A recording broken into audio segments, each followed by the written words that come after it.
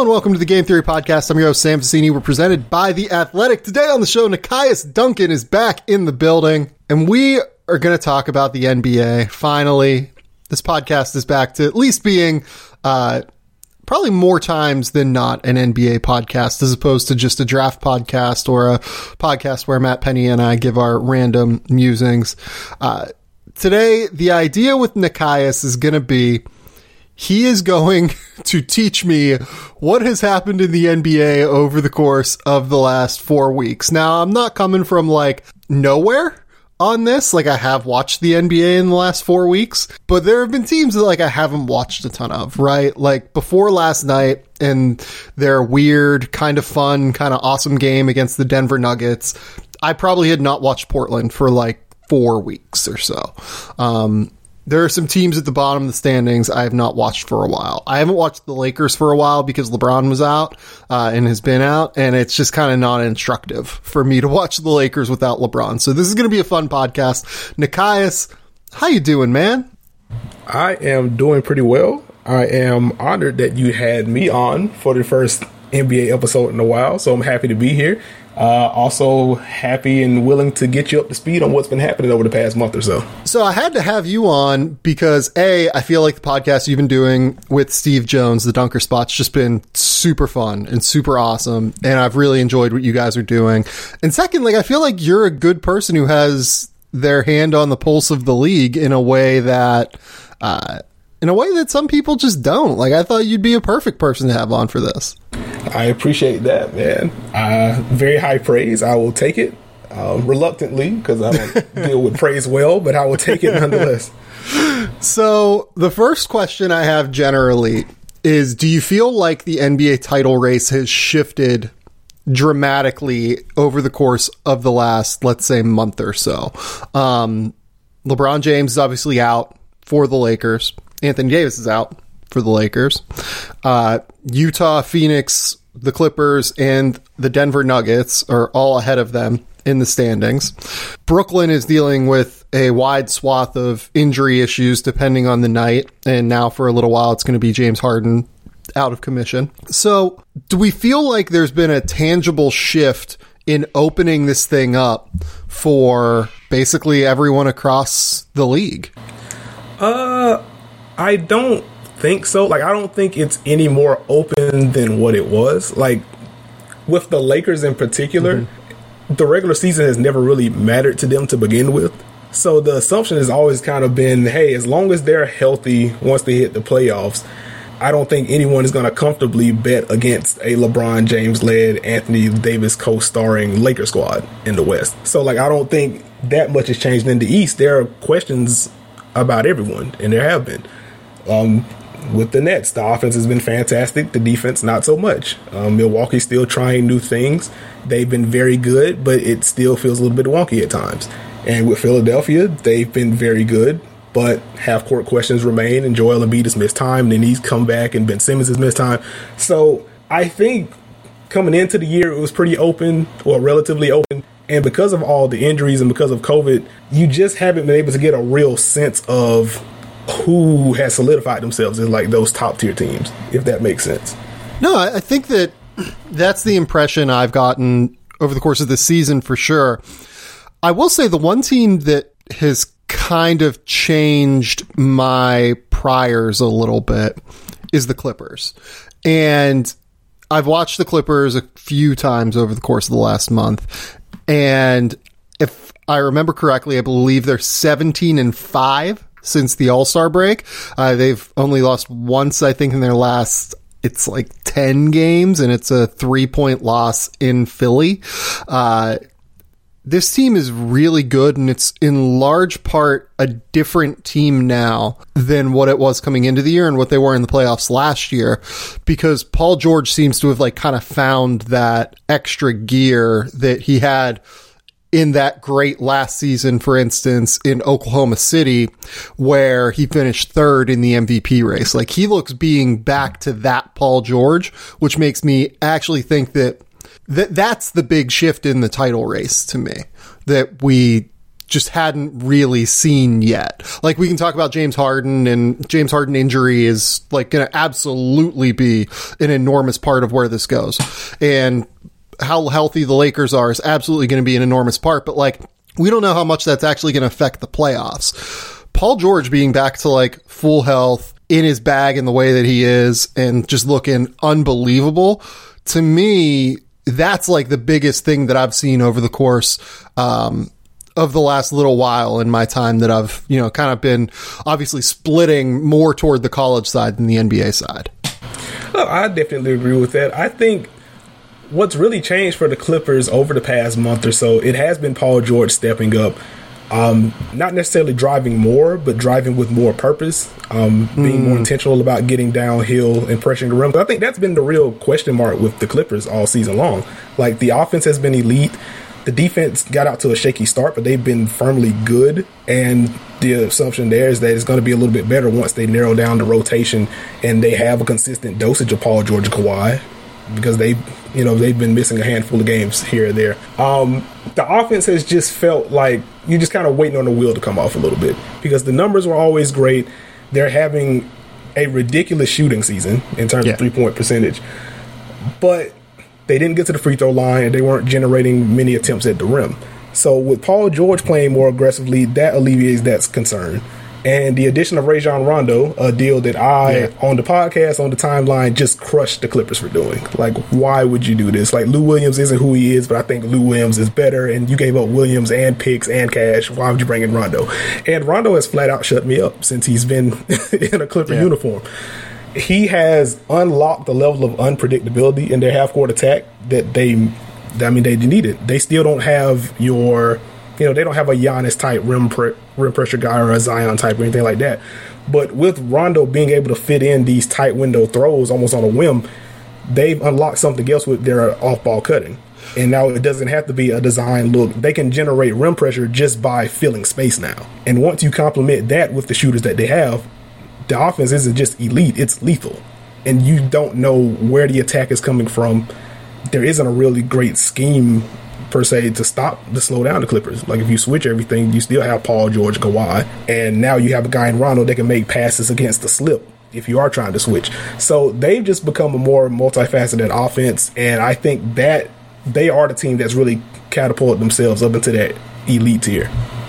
Yeah, the Rondo deal is interesting because I totally agree with you in that I was surprised that they did it, and I am also surprised that it's worked as well as it has. But if you kind of think about it, like, just the one thing that we've talked about with this Clippers roster construction over the course of the last 2 years is that they've needed a ball mover. They've needed someone who makes like really quick decisions. They've needed someone who, can just put pressure on the defense via the pass, because a lot of their guys, Paul George, Kawhi Leonard, even like Marcus Morris, Serge Ibaka wasn't there last year, but Serge Ibaka is certainly not a passer, right? Patrick Beverley is not your traditional passing point guard. Reggie Jackson can dribble the air out of the ball at times, and Rondo can too, don't get me wrong. But getting a guy like Rajon Rondo in who can make that elite level pass, kind of like you're saying, it really has unlocked something in their offense, I think, since they made that deal. And then you pair him sometimes with Nicola Batum, who's also a really good ball mover. And it really works well, I think. It really, really works well. It juices them. And now, again, they can do a little bit of everything on offense now. And defense, even with the defensive rating kind of being middling for most of the year, their starting lineup, when they did have, Batum at the 4 and they had their 2 wings, you have Patrick Beverley out there, like, the defensive rating for that starting lineup was like sub 100 for a while. I haven't checked those numbers in a minute since Patrick Beverley's missed so much time this season as well. But their core guys can defend. So even the team defensive rating isn't necessarily reflective of what they can be. And so now you answer, or at least partially answer, the offense question. They very well may be the most dangerous team in the West if the Lakers aren't fully healthy. So the last thing I'm going to say about Rajon Rondo is, if he ends up being like a 24, 25 minute per game point guard in the playoffs, which I don't know, like, it wouldn't surprise me if he ended up taking a lot of Patrick Beverley's minutes when Beverley is back. Wouldn't surprise me if he ends up taking a large majority of Reggie Jackson's minutes at a certain point, especially in the playoffs. I kind of think we need to really have the Hall of Fame conversation about Rajon Rondo. I'm just going to say it. Like, significant part, like, honestly, probably the third best player, maybe the fourth best player on a title team last year. Has a couple of all-NBA seasons, continually gets drastically better in the playoffs. I know that his counting numbers aren't going to, like, wow anyone necessarily, but man, it's going to be tough, I think, once you start looking at the impact on winning that he has if he can help this Clippers team win a title. It's going to be interesting. Rajon Rondo is a fascinating character within, like, the tapestry of basketball to me.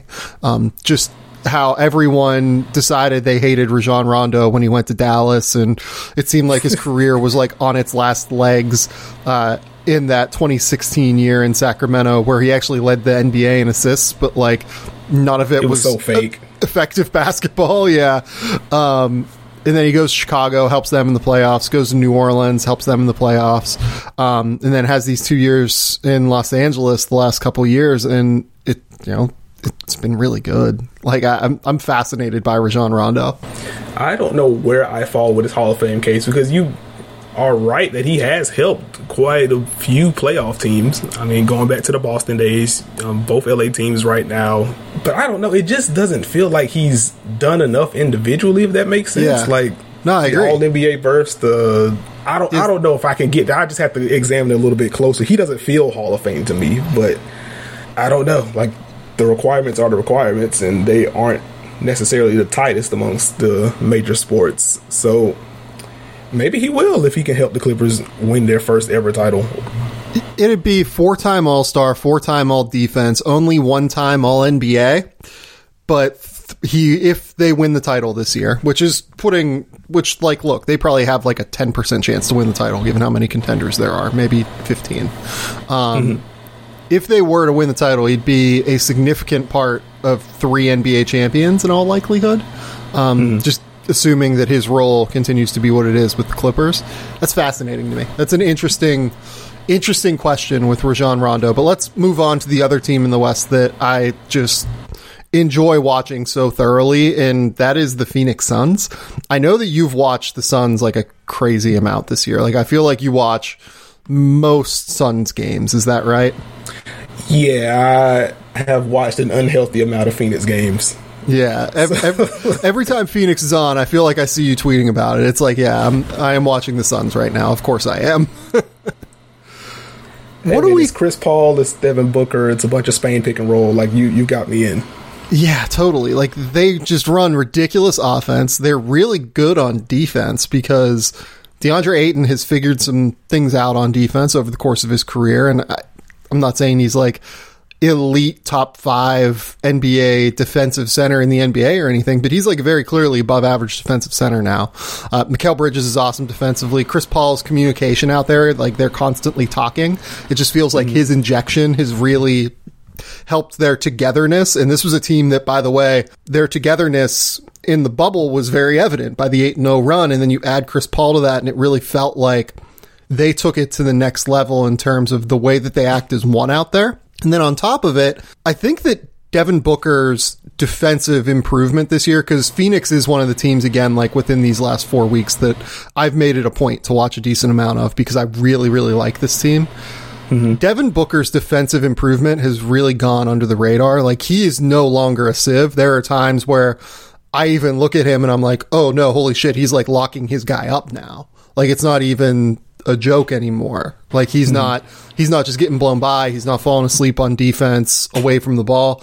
I'm not saying, again, that he's like an above average defender, but he's very clearly improved to the point where he is no longer a liability out there in any way, shape, or form, and honestly is a part of why this defense has been as effective as it's been for the most part. I would agree with that. I would say having a guy like Chris Paul that can take some pressure off of him offensively has allowed him to have more energy for the defensive end. That's a very simple point to make, but it's important. Yep. As he's gained more experience, there are less of the off-ball lapses. And I think you kind of eliminate some of those just by virtue of the scheme in general, because Phoenix does still switch quite a bit. Yep. And I think there are less things to navigate when you just say, hey, if 2 guys are over here, I'm just going to pick up this one. and you have a communicator like Chris Paul, you have other really good defenders around you. I mean, playing with Jay Crowder, he just came from Miami. You know, Miami does a little bit of everything. So I think it's been a little bit of an easier adjustment for him. And just on the ball, like, he has no problem taking on tough assignments. Like, he's a very prideful player. I mean, you see that on the offensive end, but defensively now this year, he's taking on like elite wings and doing his thing. He'll switch on to a smaller guard and do his thing and hold his own. So I've been impressed. I've been very impressed with that. What has been your favorite part of the Phoenix Suns this year? Just because, again, you watch them seemingly every game. The easy answer would just be yes. But if I had to narrow it down, I think it is the defense for me. Yeah. Because they just move together. Like, it's so textbook. Like, Mikal Bridges is incredibly fun to watch just hound guys. Like, Chris Paul communicates everything. He can still fight over screens. He's certainly not the New Orleans version of himself, but he can still fight over. But otherwise, if there is a switch and there's a mismatch somewhere, he's communicating that, making sure the back line is in order. He's helping out with those scram switches, even if he's not directly involved. Like, he's just incredibly fun to watch. I'm always interested to watch DeAndre Ayton, depending on what Phoenix wants to do defensively. If he's in a drop, like, is he getting to the level? How is he playing in that gap? If he is switching, like, how well is he moving his feet? Because depending on what night you watch him, sometimes he can slide with a point guard. Sometimes the hips are stiff and he gets blown by. So that's always an adventure. But just in terms of the team overall, like, they move on a swing, they move on a string, they communicate well, they're physical, they force you into tough shots. Like, it's very textbook stuff. Yeah, the DeAndre thing is fascinating to me because I feel like early in the season, like back in like January and February even, there was just a lot of inconsistency there. He was still trying to figure out that he has to play hard every night almost, it felt like at times. Mm-hmm. Like that he has to be like engaged every night, otherwise Chris Paul is just gonna like... I will say this, like, Chris Paul has done a good job of not just like tearing him a new one. Like, Chris, it feels like on the court has been very communicative and like instructive with him, and I think that long term it's really going to help DeAndre. Mm-hmm. But there have been times where he just hasn't been there. Like, you kind of mentioned, like, the hips just looking like they just can't flip in the way that they have to. He can't drop his hips in the way he has to. And that his feet sometimes look stuck in the mud. But, like, even offensively, like, there are nights where he just, like, doesn't roll hard, right? But I feel like over the course of the last... And Jackson Frank just wrote, like, a really good story on this. I'll just shout out to him. Yeah. I feel like over the last like month or so, like in the 5 Phoenix games that I've watched, DeAndre has been really good. He's just been there. He's been active. He's been aggressive. It felt like he was trying to make more of an impact offensively.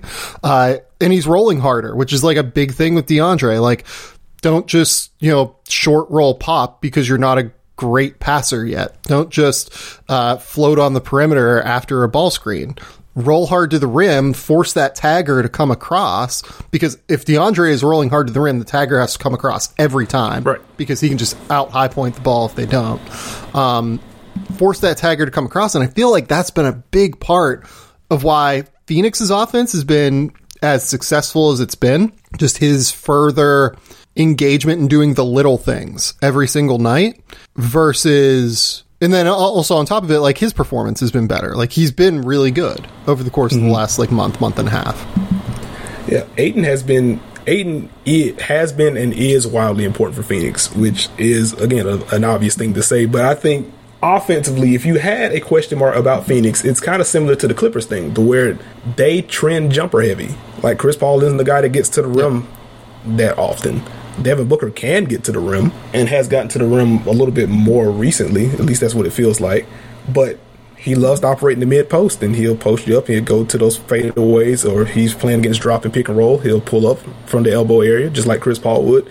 So they don't have that dynamic rim threat on the ball. And I think that's where DeAndre Ayton kind of fits the mold. Because similar to the Clippers, or similar to Utah even, if you switch against them, you can kind of grind the offense to a halt. They still have very good players, can still execute, but that's kind of the book on a team like Phoenix, on a team like Utah. Like, switch, keep the ball in front, dare them to beat you. You can't really switch against DeAndre Ayton with the way that he's been playing over the last month and a half. Yep. Because, Chris Paul's a fantastic passer, can hit Ayton on that slip, and if he's rolling hard, he's either going to roll into a dunk, or if it's a clean switch, he has a small on him, and now he's burying him under the basket instead of floating around that 12 to 14 foot range. So it's just adding a different dynamic to the offense, and now it's either send to help or DeAndre Ayton, who feels like he's shooting 90% at the rim at this point. He's just getting an easy one against a small guy. So him playing with that level of force and playing with that level of energy, it helps solve Phoenix's flaw in the half court. Again, not a team that gets to the rim a ton, not a team that gets to the free throw line at all. So if Ayton can alleviate that with just rolling hard, just doing the things on the margins like that, quick duck ins, that helps. And you know what this team can do defensively. And that's a winning formula. We're going to talk about the MVP race later on, but I haven't seen Chris Paul's name come up a ton. I don't think he should be in the mix to win the MVP, but I do kind of think that he should be in the mix at the bottom end of ballots. What do you think of that? I would agree with that. I think he's just done so much to help everyone. This is just kind of what he does from a leadership perspective, from an on-court coaching perspective, just the way that there's traffic on both ends of the floor. He is wildly important to what Phoenix wants to do on both ends. So I think he should be up there. I mean, it's a similar effect to what he had in OKC. He just makes things make sense. He floats with the young guys. He's able to grill the older guys, get those guys together. If Chris Paul is directing your offense, you're going to play slow. You're going to grind out possessions, and that's what Phoenix has done. So I think I would probably argue he's been Phoenix's most consistent player, if not their best player, because Devin Booker has ran hotter than Chris Paul at points this year. Yeah. But I think even recently, Booker's been kind of in a slump in terms of the jumper. Chris Paul is, to steal a phrase from Matt Moore, I think you say it about LaMarcus Aldridge all the time, but Chris Paul is a metronome. Yeah. He's going to give you, this year, 18-8 or whatever it is. He's going to direct traffic. He's going to communicate on defense.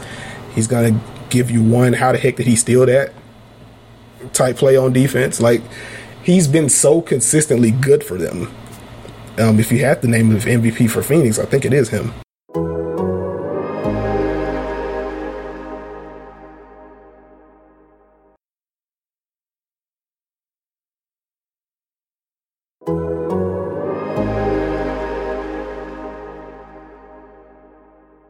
The other team that I want to talk about in the West is Denver. Jamal Murray going down obviously changes their trajectory quite a bit, because right after the trade deadline, when they acquired Aaron Gordon, this team looked like it was a real title contender at that point. And it's going to be hard to sell me on them winning a title without Jamal Murray now that he's out for the year. Or do you kind of fall in line with that as well? Yeah, without Murray, it just becomes so tough. There are ways for Denver to kind of, I don't think the offense is going to suffer a ton in terms of offensive rating or something like that. I mean, Nikola Jokic is just absurd, and he can create offense out of thin air either for himself or for others. I mean, all you have to do is cut, and if you have an inch on your man, the ball's going into your hands and you have a layup opportunity. So there are ways for them to kind of scheme those dribble handoffs and get similar looks, but the level of, I guess, just the pull-up shooting from Murray is such a trump card.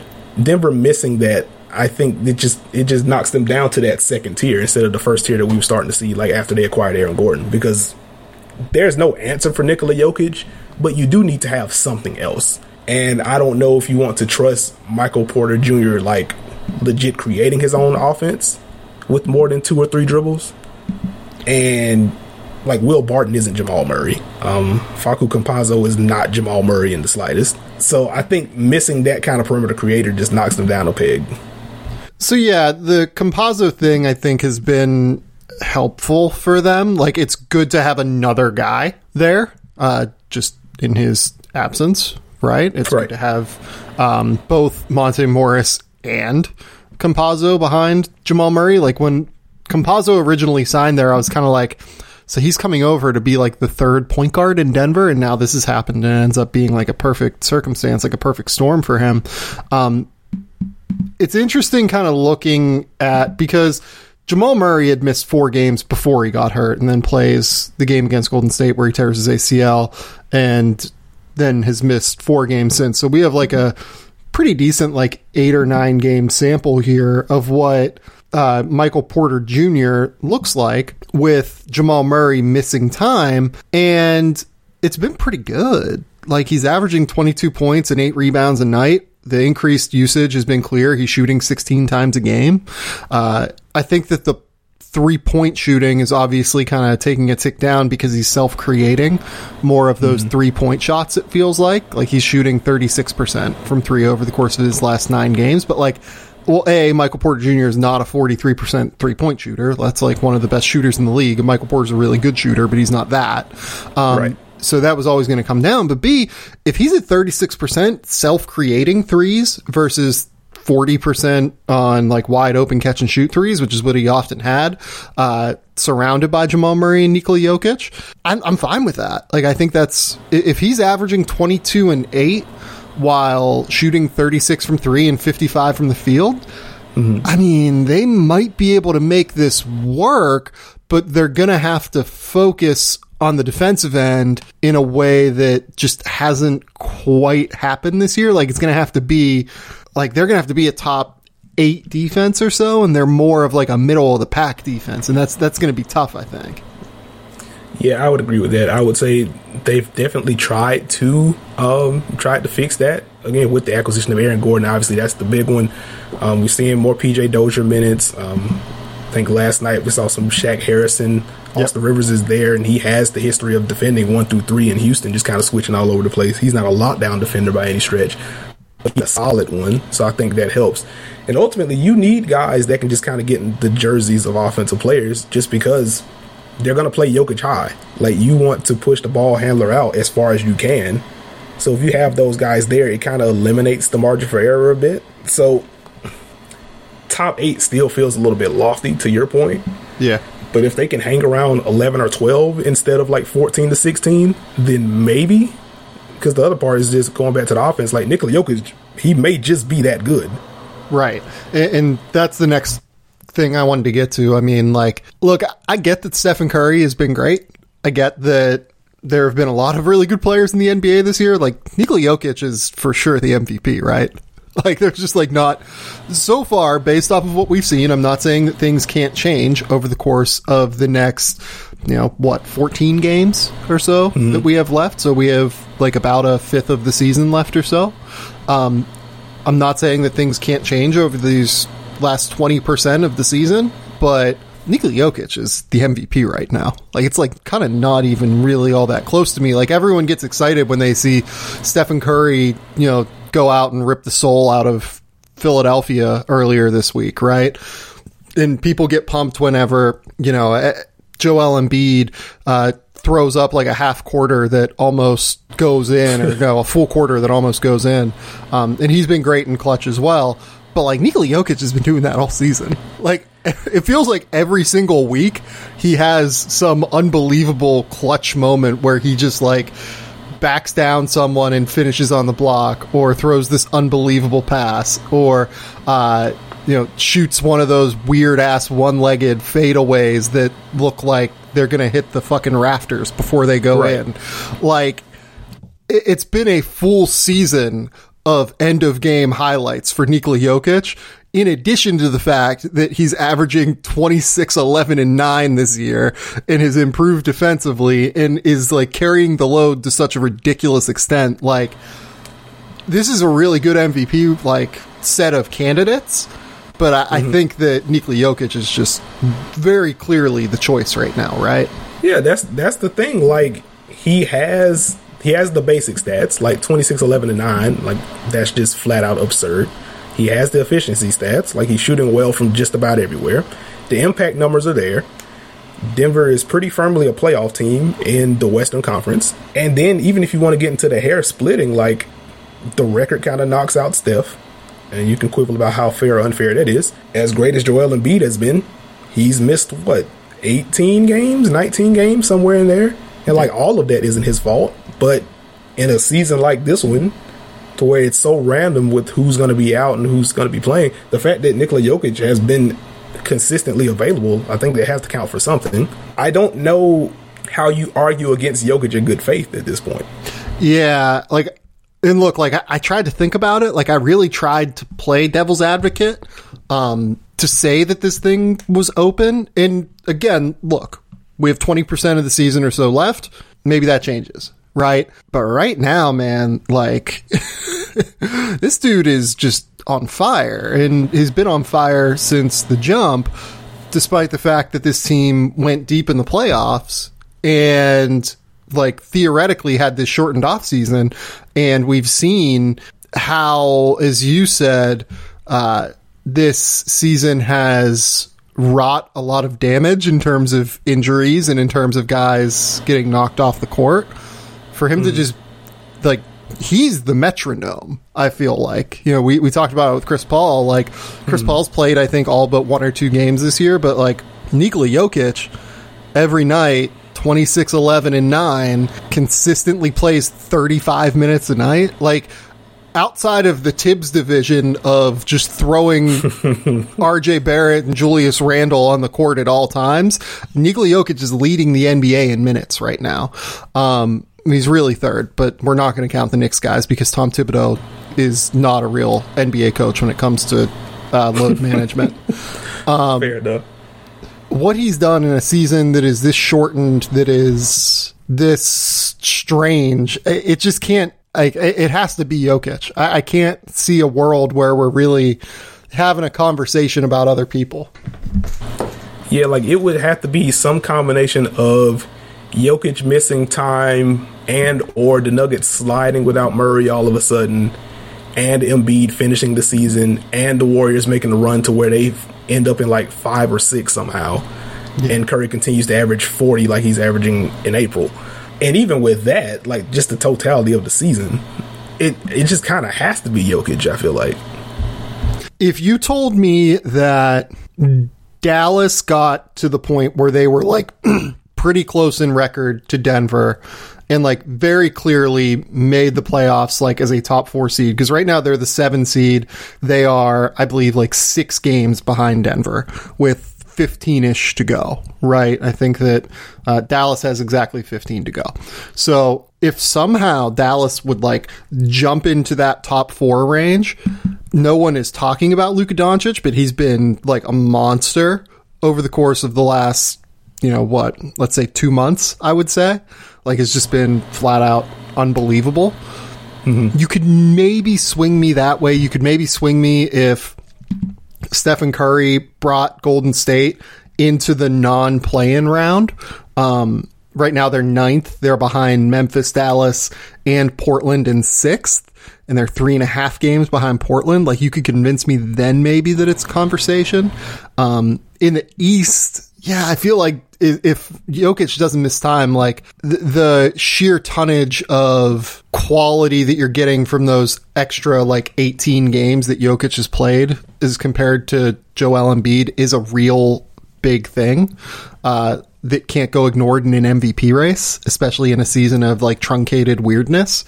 So I think that I would still take Jokic there, but maybe Embiid like leads them on like a 15-0 run, or, you know, 12-3 run or whatever, or 12-2 because I think they have 14 left, and they just like run away with the East, and maybe it's a conversation then. But like, it would take something. I think my point is it would take something incredibly unlikely for this to happen. You know what I mean? Like, Milwaukee would need to go on like a 13-2 run in their final 15 games, despite the fact that they've lost back-to-back games now to Memphis and Phoenix.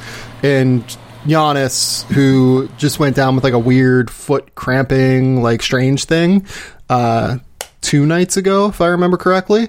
Like, he would need to go supernova at the end of the year and average like 30 a night, because he's at like 28.5 right now, and go like 30, 11, and 7 or something like that. Like, it's just like incredibly unlikely to me that anyone is going to surpass what Nikola Jokic has done this year. He's absolutely a staggering performer.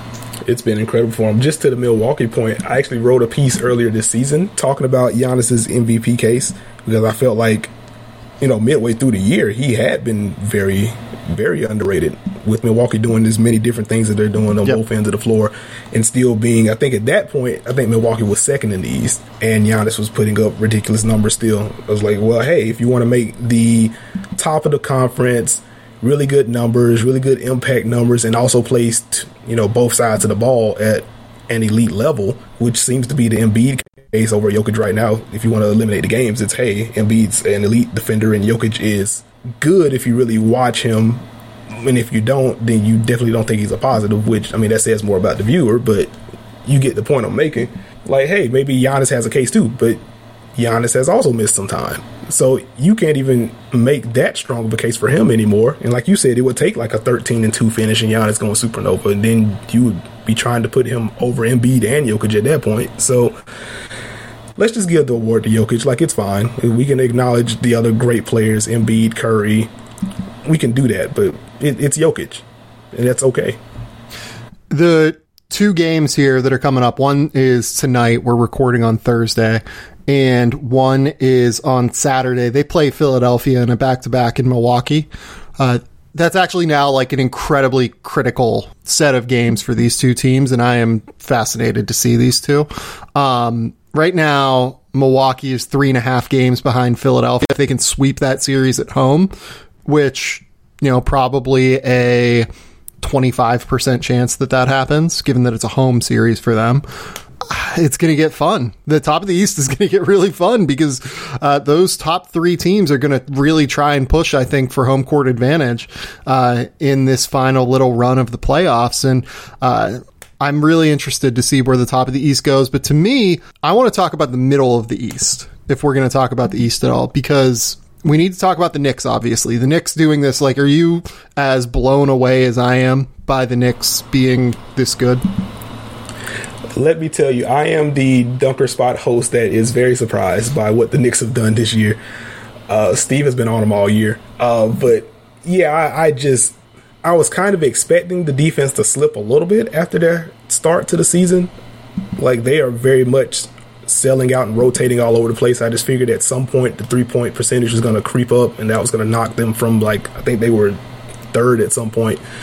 Maybe that knocks them down to 8th or 9th, and they're still a good defense, but they're not what they are. But that has stayed steady. I've questioned the offense. I just didn't see it from a shooting perspective. I didn't think Julius Randle would continue to be an elite shooter, and he's continued to shoot well. RJ Barrett has shot well. So, like, the offense itself isn't great, but they get enough from those guys, and defense kind of carries them home. So I'm very surprised that we're this late into the season and the Knicks are, like, firmly a playoff team. Well, and it's weird because, yeah, they don't have enough shooting because in reality they don't take enough threes, right? But it feels like they're guys outside of RJ now. RJ still doesn't get any respect from distance, but teams are starting to come out on Randall more, I feel like, on these three-pointers. Reggie Bullock can just shoot, right? Like, Reggie Bullock's an elite shooter. Right. Like, Burks shot 40% from three. Teams still give Derrick Rose, like, a little bit of respect there, which is weird. Maybe it's just, like, the respect inherent within Derrick Rose, which is why they do that. Quickly shoots 39% from three. They just kind of have a lot of guys that, even though they don't take a ton, if you leave them open, they make them. And that ends up leading to teams like rotating out onto them as opposed to just playing like solidly in the paint. And then the other part of it is like, it's just really fucking hard to stop RJ Barrett from getting to his left hand and like getting in the paint. Right. Like, it's really hard to stop Julius Randle from getting to his left hand and getting into the paint. They do a really great job of starting those guys on the right side of the floor, running them in like dribble handoffs, running them in actions where they're already moving, and then letting them get ahead of steam and get downhill and get into the paint with that left hand. And once they do that, they're both really good passers. They're both good with an in-between like floater game, and they both can finish at the rim at like a reasonable level. Their offense makes sense with what their personnel is in a way that you don't always see even in the NBA. And just to add on to the offense point, it's such a small thing, but it's an important thing. When they do run those actions, they run those actions hard. Yep. Like, so many teams in the NBA even if it's like some flex action or something, it's essentially a ghost cut because there's not really any contact being made, or they just kind of jog into those actions. Like, the Knicks run their stuff at full speed, at full throttle. Yeah, I mean, Tom Thibodeau is just wired that way. Like, you're going to do it right, you're going to do it hard, you're going to do it fast.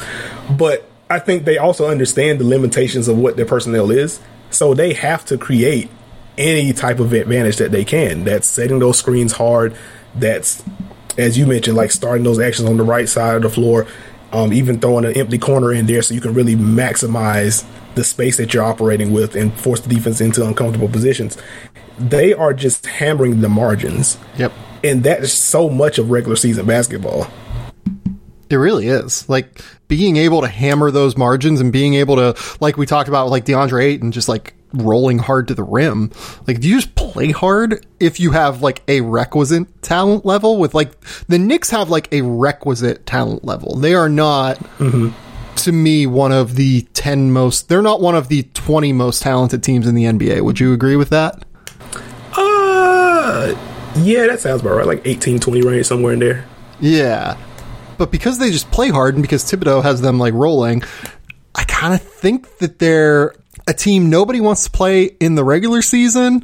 And I think that they have a chance to kind of just get wrecked in the playoffs a little bit. I'm sorry, Knicks fans. But you know what? I've been kind of thinking that it was going to change at some point in the regular season, and it hasn't. And Tom Thibodeau and Julius Randle and RJ Barrett and everyone involved deserve an immense amount of credit.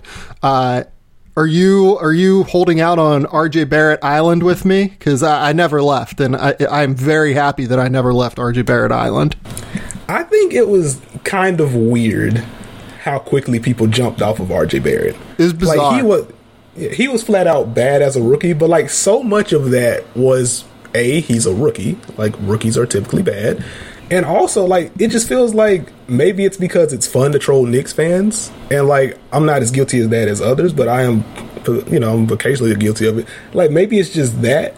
But, like, the context of what RJ Barrett had around him, like, on and off the floor, for just going to the coaching staff, like, it was just a very odd thing to ignore. Like, he was playing in a phone booth. Yep. And, like, even now, like, he's playing in, like, a car garage, maybe.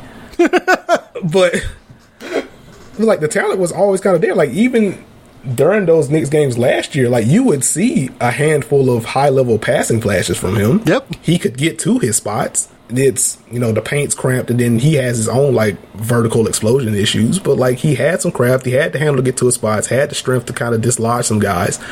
The talent was kind of clear. The context just needed to improve a little bit, and it has improved a little bit. And now he's getting slightly easier looks. He's improved on his own, like the 3-point shot. I think I just mentioned it in a piece I wrote on Wednesday. He's shooting something like 45% from 3 since the All-Star break. Like, I don't know if he's that as a shooter, but even if you back that up to like January or so, like, he's been high 30s, low 40s for a while on like moderate volume. So, like, you improve the shot, you improve the spacing around him, and now you see this little bit of a leap. So, yeah, I don't know if I'd say I'm like on RJ Barrett Island. I just never thought he was as bad as he looked in his rookie season. So it's nice to see him bounce back the way that he has. RJ Barrett was the second highest usage guy on a like 20-win Knicks team last year that had a non-shooting Julius Randle, a non-shooting point guard in Elfrid Payton, a non-shooting respected guy in Mo Harkless. Reggie Bullock was not shooting last year. They played a ton of Mitch Robinson as like a roller toward the rim, non-shooter. Kevin Knox weirdly like has improved as a shooter. He hasn't really improved at anything else, but like he's shooting 39% from 3 in his 30 games or whatever he played in the early portion of this season. Last year he played most of their season and shot like 32% from 3. Taj Gibson played a ton of minutes and is like a total non-shooter. RJ Barrett is a driver who is surrounded by a complete lack of shooting, who was the second highest usage guy on a team as a teenager. And oh, by the way, they fired their coach after like 25 games. Like, why were people just like not throwing away that season as if it didn't matter at all for RJ Barrett's development? Like, it matters, but like, it's not gonna actually be reflective of what he is as a player. It was bizarre that people like went down the road of trying to tear down RJ Barrett very quickly and very early. Like maybe it's a Duke thing, like that could be it, because it felt like people were kind of excited when Zion Williamson was worse than, he wasn't even worse when he played, but like when Zion Williamson was not quite as good as Ja Morant in terms of like overall value last year. Like people were very quick to have the conversation of, oh, is Ja Morant is better than Zion Williamson. And it's like, no, watch them play when Zion played last year and understand that Zion was coming off of an injury, entering a weird situation in New Orleans where it seemed pretty clear they were about to fire their coach, and like just wasn't even in basketball shape, and he still did what he did.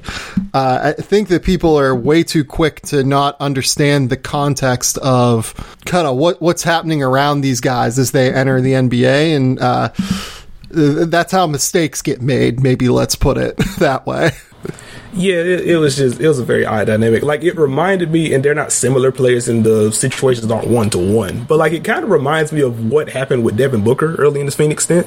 Yeah. To where it's just like, hey, if this guy's supposed to be this good, or in Booker's case, like if he's putting up these kind of numbers, why isn't this team winning? Clearly that means he stinks and we're all just overrating him. And it's just like, hey, watch him play. Like, you can see the marginal improvements in his game. I mean, you can just see the flat out talent level with Booker. And you can also look at the context around him and understand why he may put up numbers and they don't win. That doesn't mean he's the reason they're losing. It just means he can't overcome everything else, and that's fine.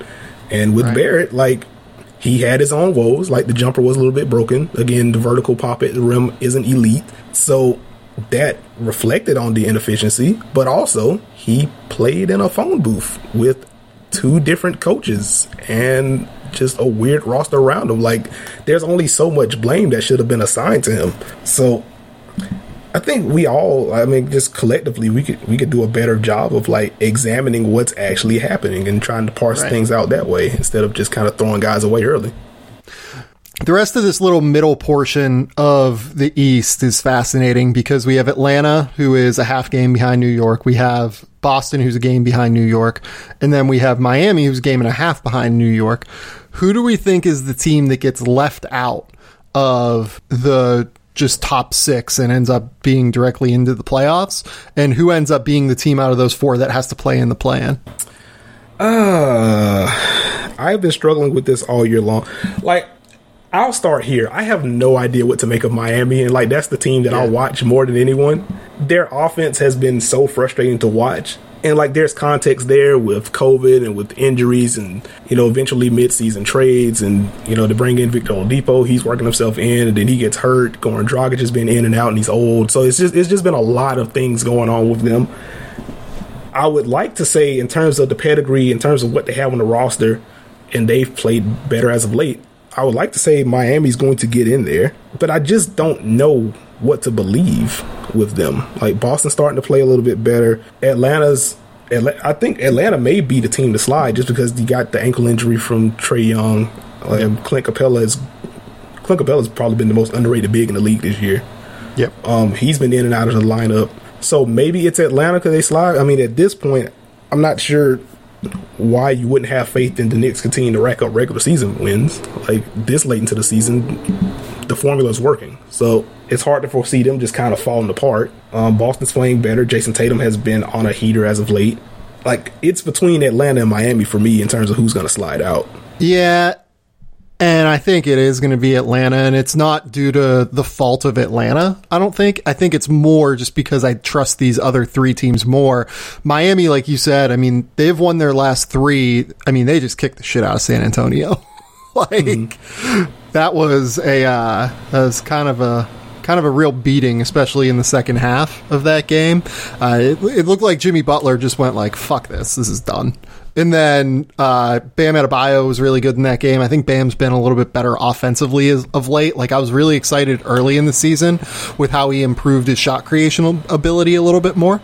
And then in the middle portion of the season, like, it seemed when Jimmy came back, he was struggling a little bit to like balance, okay, I was the guy for a little while, now Jimmy's back. Jimmy's the guy. Like, where do I fit in? It felt like almost like he was trying to defer to Jimmy more when it was clear that Jimmy was trying to like bring him out more and just say like, no, do your thing. You're the guy now. Not like you're the guy, but like you're, you should feel comfortable doing your own thing. We trust you to go get your own offense.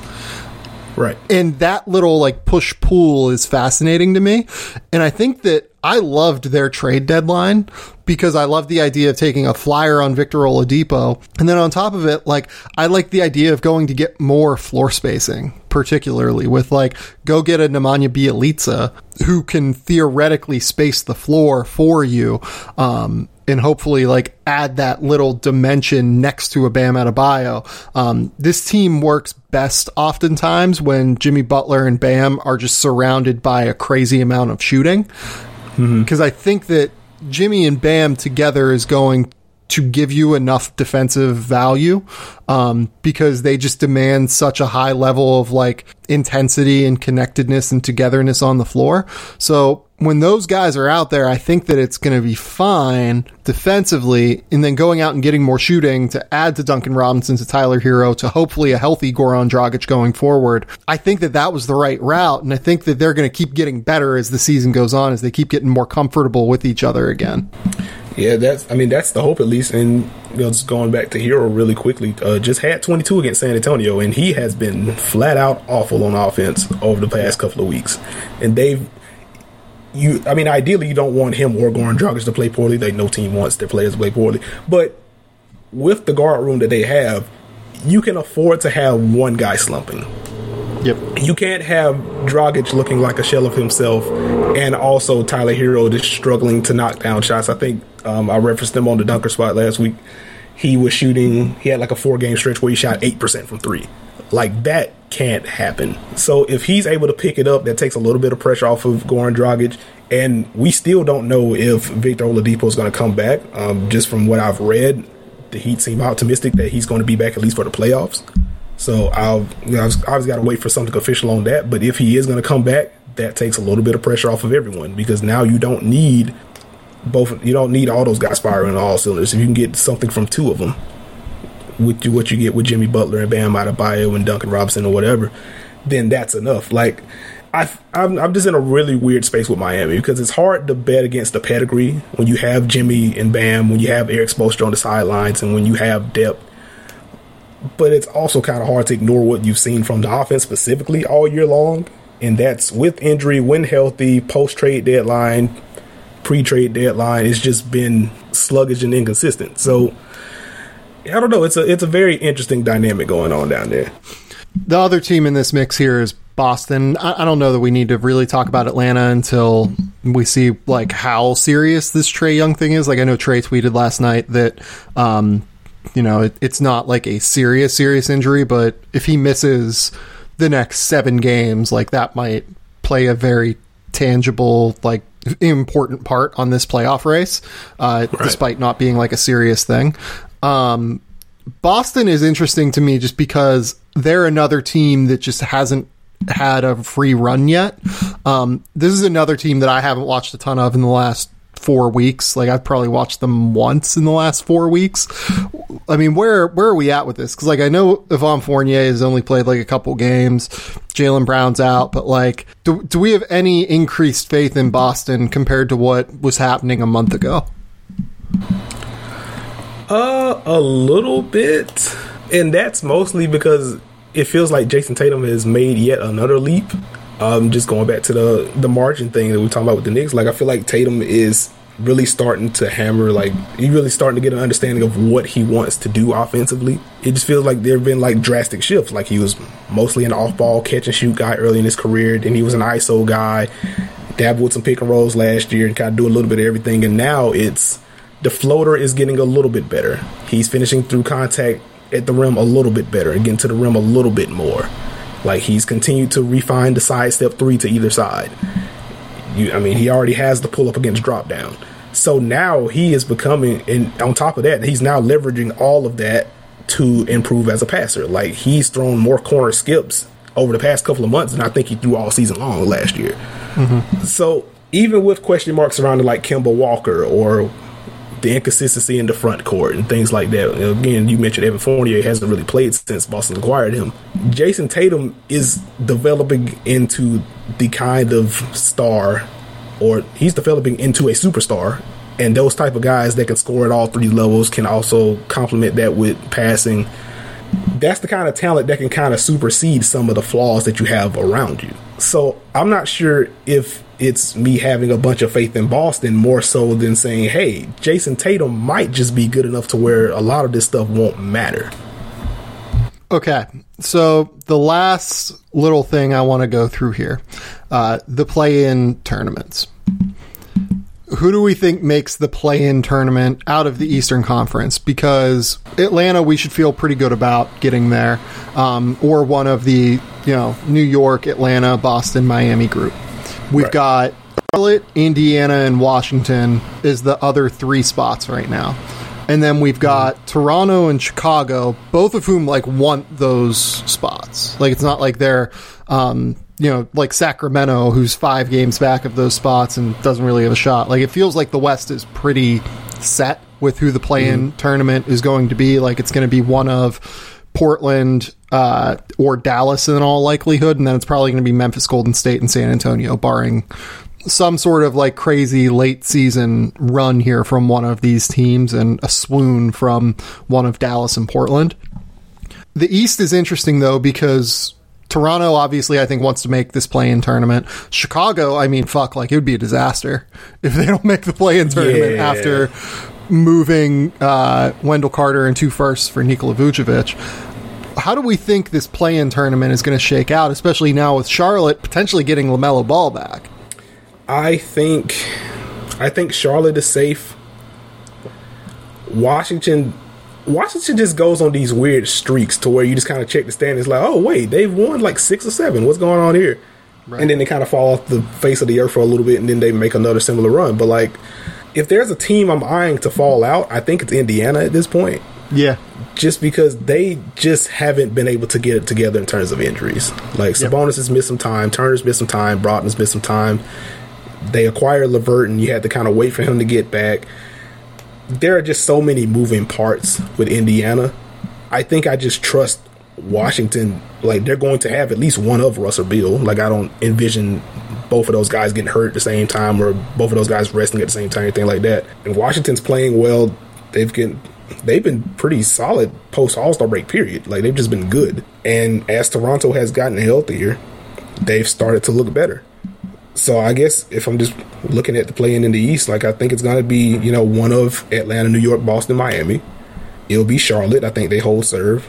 And then I think it's Washington and Toronto. I just don't know how to feel about Chicago at this point. Yeah. I shoot them a little bit of bail since Zach LaVine has missed time with the health and safety protocols. But even before he went out, I think they were, something 3-8 before LaVine went out after the Vucevic trade. Well, they look messy, yeah. Yeah, the lineups have been weird. The defense has been very bad. The offense has been kind of middling.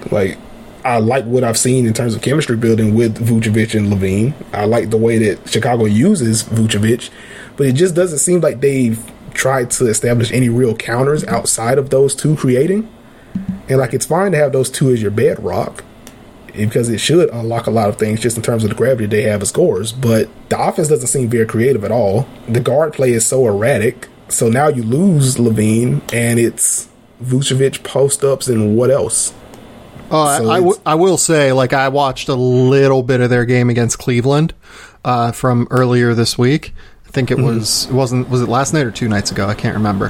That backcourt was a nightmare. It was what are we doing here? Bad. Just no creation whatsoever. Kobe White was okay in that game, but even when Kobe plays well, it feels like he's not really pressuring the defense to me in a way that is difference making in the way that they need him to be without Zach LaVine on the court. Colin Sexton and Darius Garland wrecked them. Absolutely annihilated them in pick and roll. He was hideous.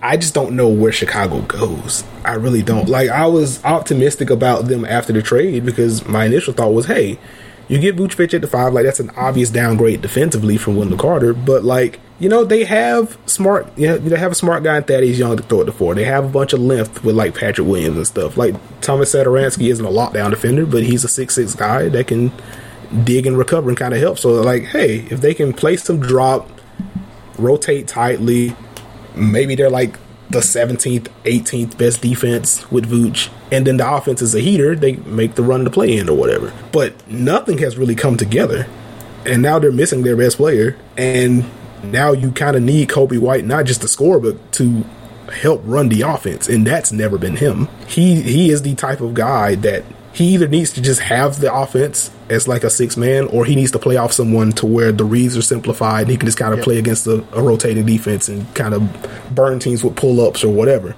And now he's just kind of thrust into a main ball handler role, and I don't think he's ready for it, not like for a playoff caliber team. I don't. Well, like the bizarre thing is, like, this team just has no chance defensively in the front court, it feels like, when Thaddeus Young is off the court. And by the way, in that game that I watched against Cleveland, Thaddeus Young got in like crazy foul trouble and played 17 minutes. So we got some real Cristiano Felicio minutes in that game, despite the fact that they have Nikola Vucevic, Daniel Tice, and Lauri Markkanen. Please, Billy, you don't have to do this. Like, Daniel Tice can play center. Like, Lauri Markkanen can play center in a pinch. Like, I think I would trust Al-Farouq Aminu to play center more than I would trust Cristiano Felicio at this point. What a signing that was. Good Lord. And to the Lauri Markkanen point, are the Bulls even sure what position he plays? No. Because it's been very weird to see him, like, legitimately play the 3 on either end. Like, I don't get it. I mean, there have been a couple of times, like, they don't do this regularly, like, it's not a thing, but, like, they've thrown out Markkanen, Tice, Vucevic together, and I've been like, what is happening? We are not in 1986 right now.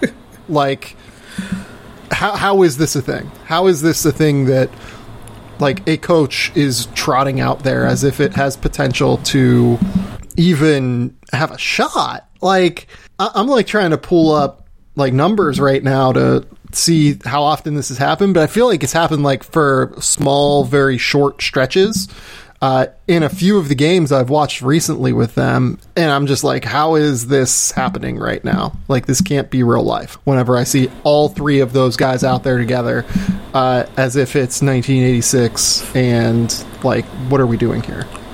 It's just been very weird. Like, I've struggled to strike the balance between, hey, maybe I underestimated how tough it's going to be for Billy Donovan to kind of juggle the rotations decisions with such a different roster in the middle of the season. Yep. But, like, there's a gap between that and the first game you have with Vucevic. You start him and Lauri Markkanen together. Right. And it's like, what do you think is going to happen to the front line if that's your starting front line? So, like, I think it's somewhere in the middle where it's been tough for him to try to figure out what lineups work, especially now he's dealing with injuries, dealing with health and safety protocols with LaVine. But also there have just been some flat-out boneheaded decisions that didn't make sense, like, on the surface. Yeah, like, some of these lineup calls are just very weird and strange, and I don't know what to do with them. You know what I mean? Like, it like makes me question, like, how did Billy Donovan like win 2 national titles at times in college? Like, and I feel bad saying that because I think that he's generally like pretty good at doing things, but I don't know, man. The whole thing is very, very, very, very bizarre to me. Okay, Nekias, I'm gonna give you the floor. Give me, like, before we get out of here, give me just like one final, like, crazy take prediction for the end of the season here.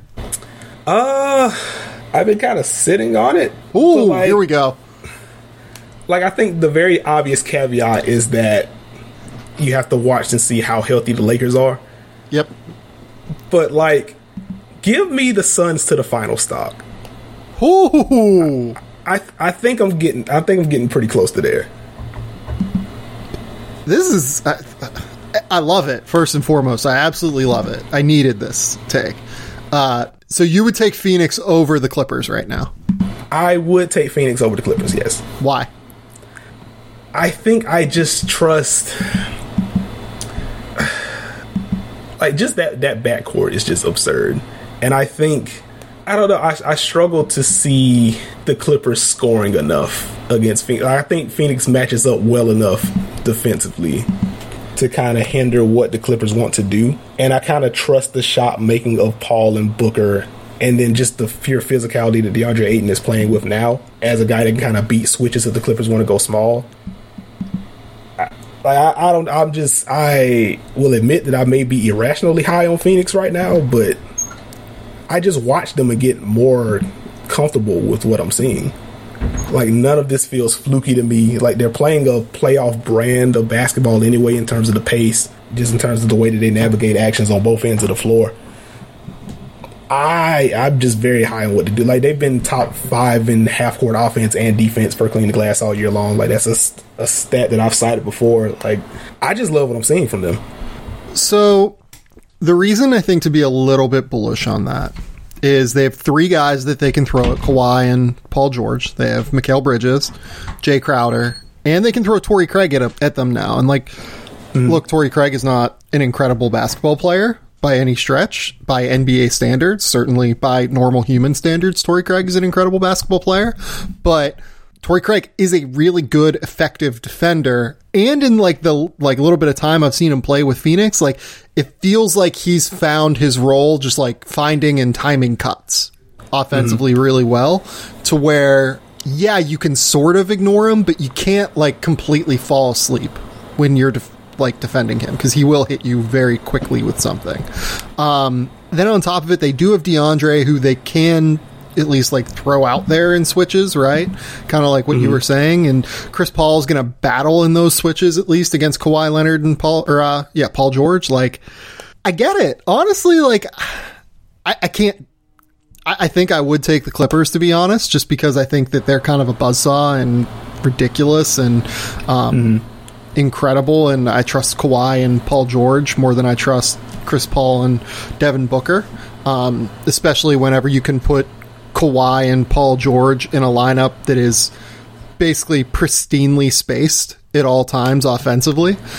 But man, it's a compelling case. I actually think it is like a pretty compelling case that Phoenix could come out of the West. And we didn't even talk about Utah. Like, I'm sorry, Utah Jazz fans, but like your team remains just very good, but like they're good to a boring extent. You know what I mean? I get it. Like, and I've enjoyed watching Utah this year. Like, it's going to sound like some cheap compliments at the end of the year, but genuinely, like, they have been an enjoyable watch. Yeah. Like, we talked about some of the subtle improvements that Jason Tatum's made to round out his game. Like, Donovan Mitchell has had a lot of that same dynamic offensively. Totally. So I just find it hard. Like, I've just seen too many games from them against primary switching teams, or at least among those playoff teams that switch against them. And there are still these lulls that happen that may not matter too much in that game, but I look in the playoff series like, okay, so what happens against a Phoenix to where they're like not just switching, but these are big, we're going to switch this particular action, we're going to switch at this time because this guy doesn't like to do this type deal, right? And like, Donovan Mitchell still remains the only guy that I really trust to get year long, but it just feels like a lot to trust him with without anyone else to really take pressure off. Gets to the rim a ton either. I don't know. Like, I just want to see a little bit more from Utah in that type of setting to feel more comfortable about them, because they are really, really good, but it's just, I don't know. Like, them against switching is kind of where I have pause. It's not even that I have pause. I just think they're boring to talk about. Like, I think they're a really good team, but they're just like not all that interesting to talk about to me, because they've been the same the entire year. Like, they take a crazy amount of threes, they make a crazy amount of threes. The one thing that I think maybe goes a little bit underrated is they do draw a lot of fouls. Like, they're really good at getting to the free throw line and getting points that way. So it's not just like a one-dimensional offense. Like, it's a well-spaced offense where Donovan is really good at getting to the basket, and then Rudy will get fouled rolling to the rim because you just kind of have to, otherwise you're giving up 2 free points. They do like a pretty good job of putting pressure, maybe in like the mid-range to basket area as opposed to just like purely on the basket, in addition to the 3-point range, in a way that goes like a little bit under discussed. Offensively, like I think that they're great, and I think that Rudy Gobert is, keying an incredible defensive top 5 defense this team there this year. It's very interesting. Like I think that they're great. They're just kind of the same that they've been the entire year. And I don't mean that disrespectfully. If anything, I think it's a compliment. But like, we're at the point now where it's April 22nd, and I just don't know that there's much new to say about them. You know what I mean? Like, they didn't make any interesting trade deadline moves. Like, they didn't, they're not doing anything tangibly different. They have been very lucky with the injury bug this year, outside of like a few games that Mike Conley has missed here and there, and the fact that Udoka Azubuike has like a bad ankle injury. But like, it's fine. You know what I mean? Like, it just is what it is. Yeah, they're very good. They've been very healthy. Like, they've been elite on both sides of the ball. I just have questions. I think that's kind of what it boils down to for me. All right, Nekias, this has been great. Tell the people where they can find your work. Tell the people about your podcast. Do all of the pitching necessary here. I will do the best that I can. You can find my writing at basketballnews.com. You can find me on Twitter at NekiasNBA.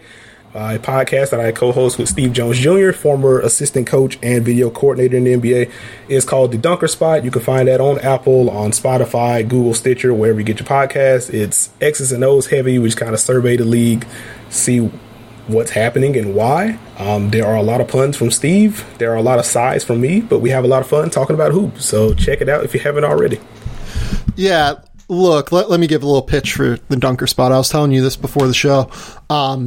I don't really listen to a ton of basketball podcasts, to be honest. Like, whenever I'm not watching basketball, like, I really try and, like, watch movies. I think people realize that about me listening to this show. And, I listen to a lot of podcasts about movies. I listen to podcasts about other things. Like, I listen to true crime podcasts regularly.